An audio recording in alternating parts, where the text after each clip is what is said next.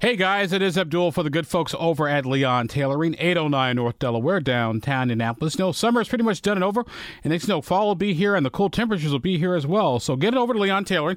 They can keep you nice and warm without burning a hole in your pocket. So maybe a little bit of a heavier jacket, or maybe a nice long sleeve shirt, or for ladies, maybe a nice heavier blouse, or heavier skirt, or dress. No matter what it is, you can get over at Leon Tailoring. Larry, Norm, Kim, and Judy, they'll take care of you like they've been taking care of me. Almost 20 years since I've been here in Indianapolis. They've been here longer than 100 years. So swing on by Leon Tailoring and tell them Abdul sent you. Leon Tailoring, 809 North Delaware, and downtown Indianapolis. This side of the table gets to ask a question. I wanted to know, you mentioned my case and its popularity with people. We can get, I'm thinking more just for our purposes, we can obviously get some documents directly from that website, Supreme Court documents, civil cases and stuff. But since we report a lot on criminal courts also, and we're not able to access those documents remotely. I wondered if there had ever been conversations about... There's some documents you can get off the CCS. Well, but for... That's true. Some. Yeah. For most criminal, I guess what we generally look for, you probably cause affidavits and stuff like that. We can't get those remotely.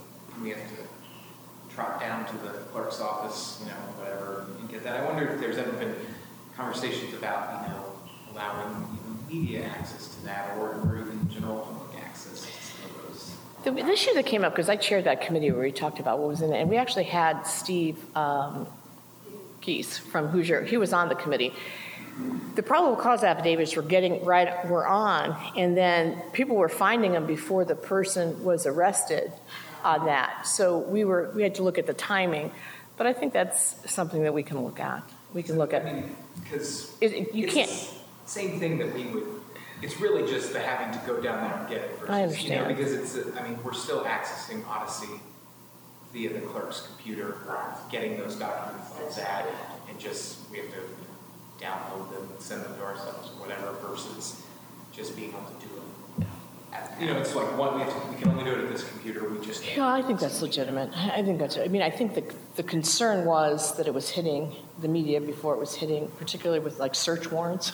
If you have a search warrant for a house, then you have the search warrant on there, and then it will not be there when we get there. But I think looking at that, and plus, case by case, on the PC affidavits, quite often it might be a child molest, it would be some pretty personal information. So what we decided to do, and maybe what we'll do is do an update. Okay, now we've had these things, what's working, what's not working, and we'll have a member of the media. Are you volunteering to be on that panel? Yeah. Okay.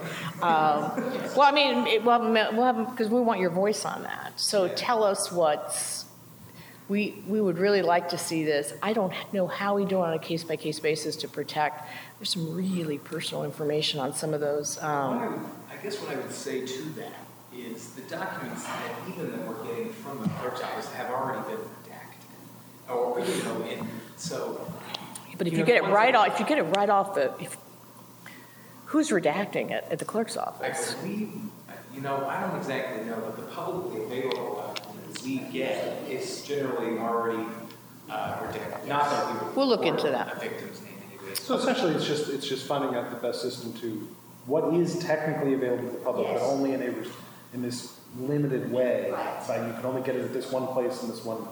Basically, just making that available on my case. Because we can access it. Because it's not. So it's not. So if I go on my case, I can click on the documents and open up quite a bit. But you want to be able to click on that, and sometimes it's attached to a document itself. Sometimes the PC is attached to the charges. So you can't even get the PC when it's attached to the charges? No, we can't. So we can only access in civil. So for all civil cases, we can access basically all the documents. Supreme Court cases, we can access everything, those yeah. Okay. But criminal, trial court cases, we cannot get those documents. Do me a favor. If you wouldn't mind sending to Catherine the list of the things that you feel it would be helpful to have, and then we'll look at that.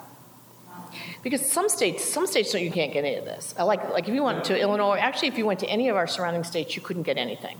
And we've had this system in place, and we've tweaked it slightly for 4 years now. So maybe it's time to. That's what we do. And we're up to 100%, right? Yeah. statewide. Yeah.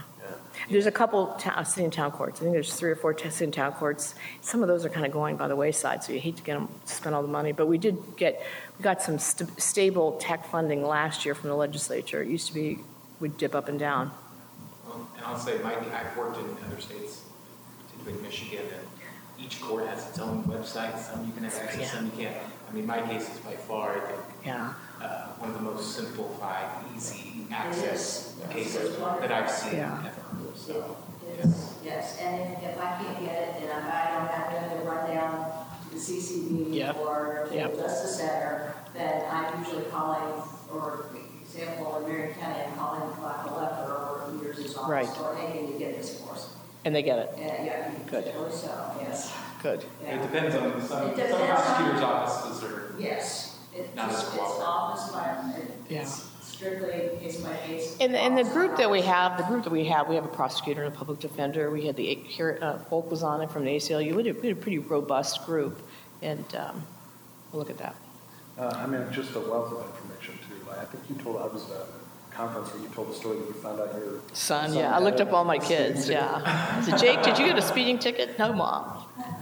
I know. I did the same thing for a while. I was like, how'd you find out about that? There's public record. Like, no, it's not. Yes. Yeah. Well, you know what's interesting? Think about for consumer protection. I mean, John Larimore said that, if you want to use a contractor, you can go and see if that contractor's being sued all the time. I mean, I think that level of transparency.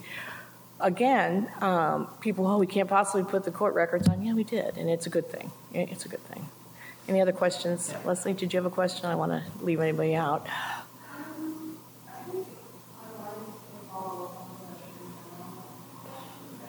I'm sure you do. Yeah. So we're basically saying that,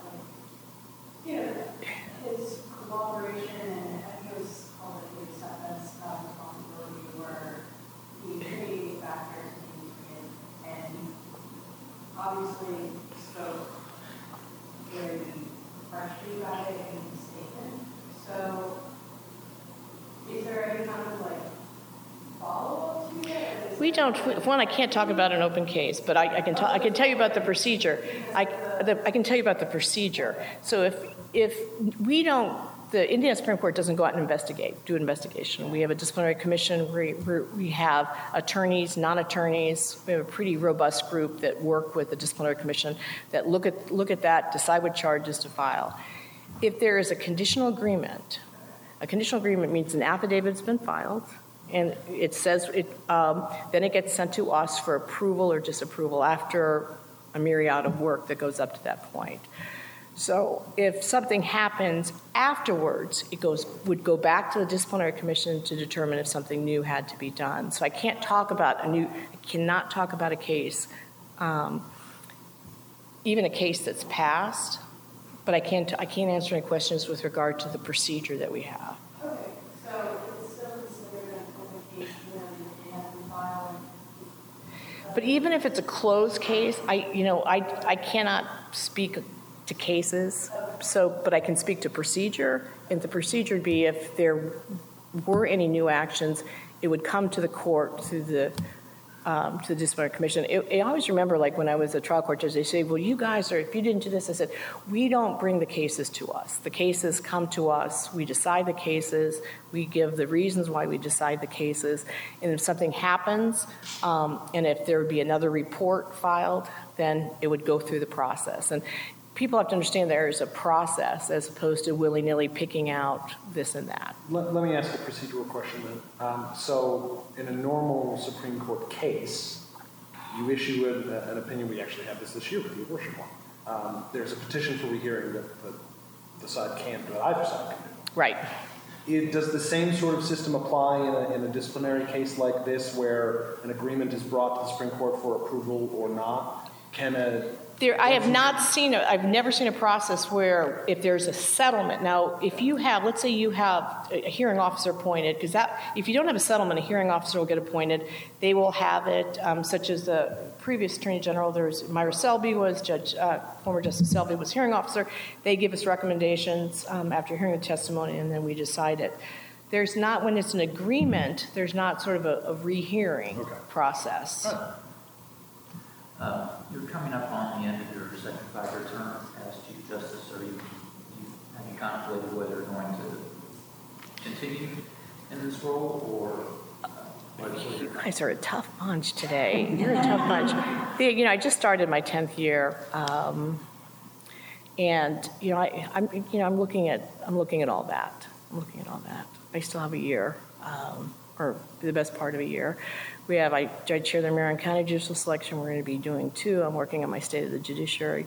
I just got back from I represented the United States at Argentina 2 weeks ago. I flew to Argentina for 3 days over a weekend. Which, have any of you been to Buenos Aires? Gorgeous. But it was interesting because I sat with Chief Justices from around the world, and I love to talk and interact with them with what they are seeing with what does the rule of law look like, all the ones that have corruption courts going on, and then I kind of bring this back to the United States. So, I consider it an honor of a lifetime to be Chief Justice. I still walk in this building every day. I can't believe. My mom was with me when I was applying to be on the court, and she'd go, "Oh, Loretta, it's not going to happen." And she died a week before I got appointed to the court. So I still consider myself fortunate. I love the direction the Indiana Judiciary is going. I love the fact that we're working on the behavioral health. Got wonderful stories to tell at the State of the Judiciary this year. Mental Health Summit, when we ask our judges to bring a team because we've got to do better. We've got 70% of the people in jail that have a substance abuse or mental health issue. Every county shows up. So, we've tripled the amount of problem-solving courts. So that makes me happy. But it's a pace, I'll tell you. It's a pace. So I can't guarantee anything on that. What are you taking into consideration as you think about Well, I've got really talented colleagues on that, and sometimes, the bloom can be off the rose, so to speak. You want to make sure that you're still being effective. It's an extremely important job. I would never last the 25 years Randy Shepard lasted. I was most nervous about showing him this table, just and he loved it because he likes the history. So I'm weighing all that. Out. But it is. You write the opinions, and then you have the administrative on top of it. And just a question about small claims court, particularly here in Marion County. I remember a few years ago, it used to be that you were a landlord doing eviction, you could file anywhere Right. where the defendant was and where the property was. You folks changed that. Is the Supreme Court looking at any other possible changes to the way Marion County does its small claims court? I think that was legislative. I think that was the legislature that made those changes. I think the Marion counties, they have such a high volume. I think they should be trial courts. I think they should be absorbed into the trial court system. We already invited. They're part of the judicial conference. They are bound by our rules of ethics. We provide their technology. I think that would be beneficial. Bob, Chief Judge Altice is sort of liaison. We work with them regularly. You talked about the mental health summit and its recommendation for that. Are there any specific areas of action and policy that you think will have a lot of potential to limit some change in the next 10 years? I do. I think the local JRAC, the Justice Reinvestment Advisory Council, where you have all the players in your community at the table and you're required by legislature to do that. You take an issue, whether it's juvenile justice, mental health, substance abuse, what do you have in your community? What do you need in your community? There are beautiful examples all over the state. But right now, Floyd County decided they left the Mental Health Summit just on fire. So they're working with their sheriff. They got some of the opioid settlement money. They hired somebody that's right at their jail to work at diversion. So I think you're going to see a lot on the mental health. And I call it behavioral health, which is mental health, substance abuse, and co-occurring disorders. We have too many people that are just arrested and come to court, go to jail, arrested, and it's not the best thing for them. And it's taking up jail space, it's making them worse. So the more we can work within our communities on the diversion, it's better. But now we have some tools with regard to best practices, what is working. I love 988. And I would love to see permanent funding for 988. So when you see a crisis going on, you've got a crisis intervention team being there as opposed to handcuffs and incarceration. Do you think a lot of that has happened since deinstitutionalization? Yeah, right. I think the justice system has become the de facto Do you know what the primary referral source to get somebody substance abuse treatment is? The criminal justice system. And that's sad. So one of the things other than self, I chair the National Judicial Opioid Summit, and so I spent a lot of time on this. And when I met, and Dr. Adams was wonderful working with me, and that's a SAMHSA statistic.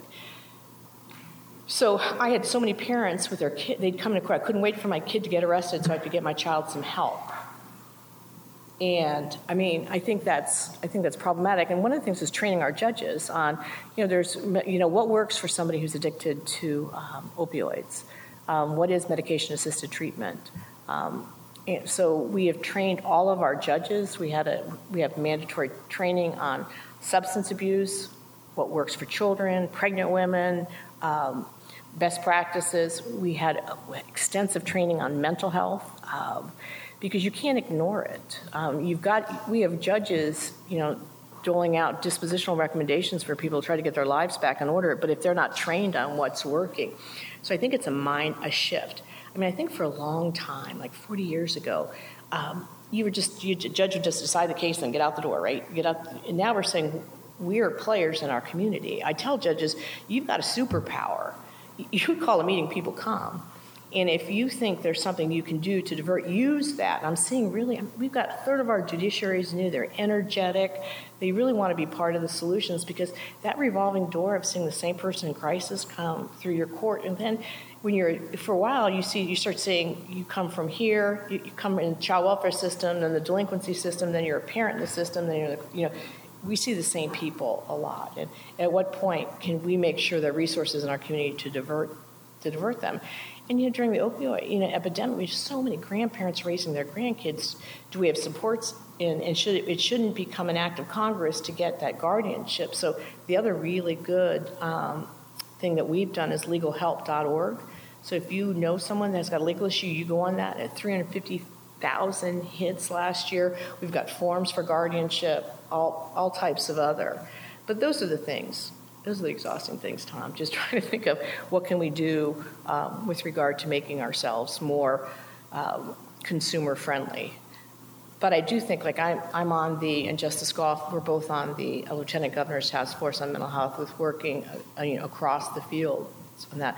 We've got medical legal partnerships where we're putting attorneys are actually in medical centers. So if somebody they may be more likely to go see a doctor than see a lawyer, but they've got 6 unmet civil legal aid issues that are keeping them homeless or without getting their veterans benefits. So it's there's a lot of things that are working, but I think it's a really interesting time in the judiciary with regard to how can we make it better within our communities with what we see.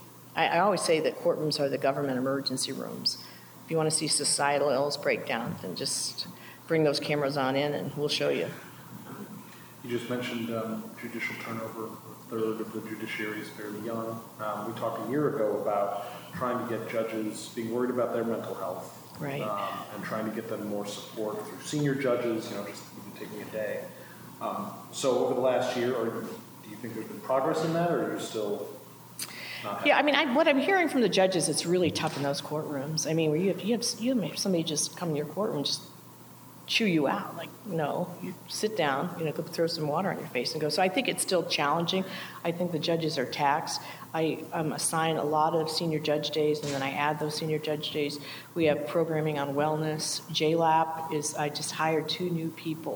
We're expanding people with regard to working on our judges, lawyers, assistance program to be there to help.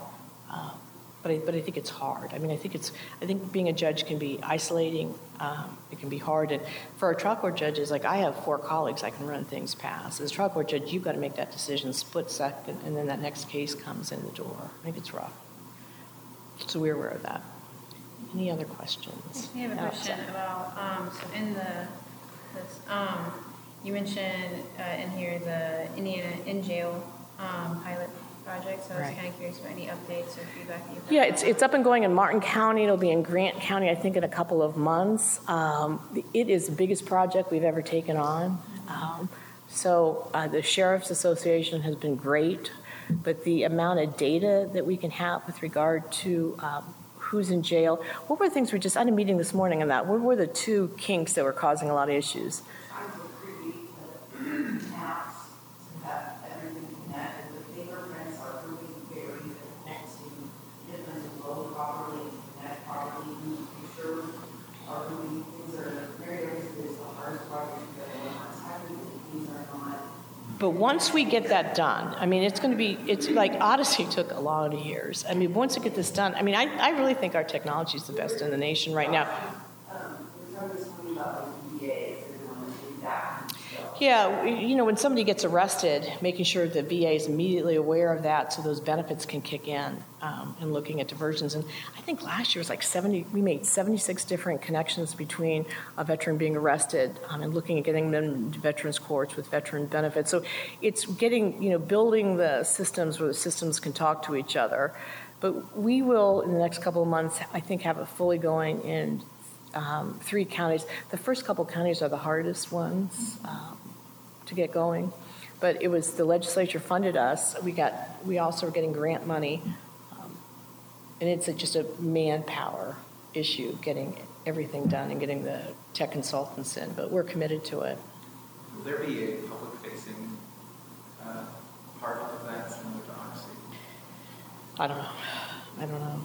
I mean, we I guess for our purpose, we include mugshots and stories. I don't know. Is there a public facing? Yeah. Most of our inside applications are public facing. So, I don't know.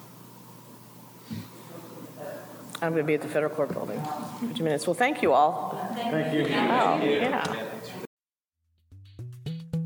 This podcast was produced and edited by Chris Spangle and Leaders and Legends, LLC. If you're interested in starting a podcast or taking yours to the next level, please contact us at leadersandlegends.net.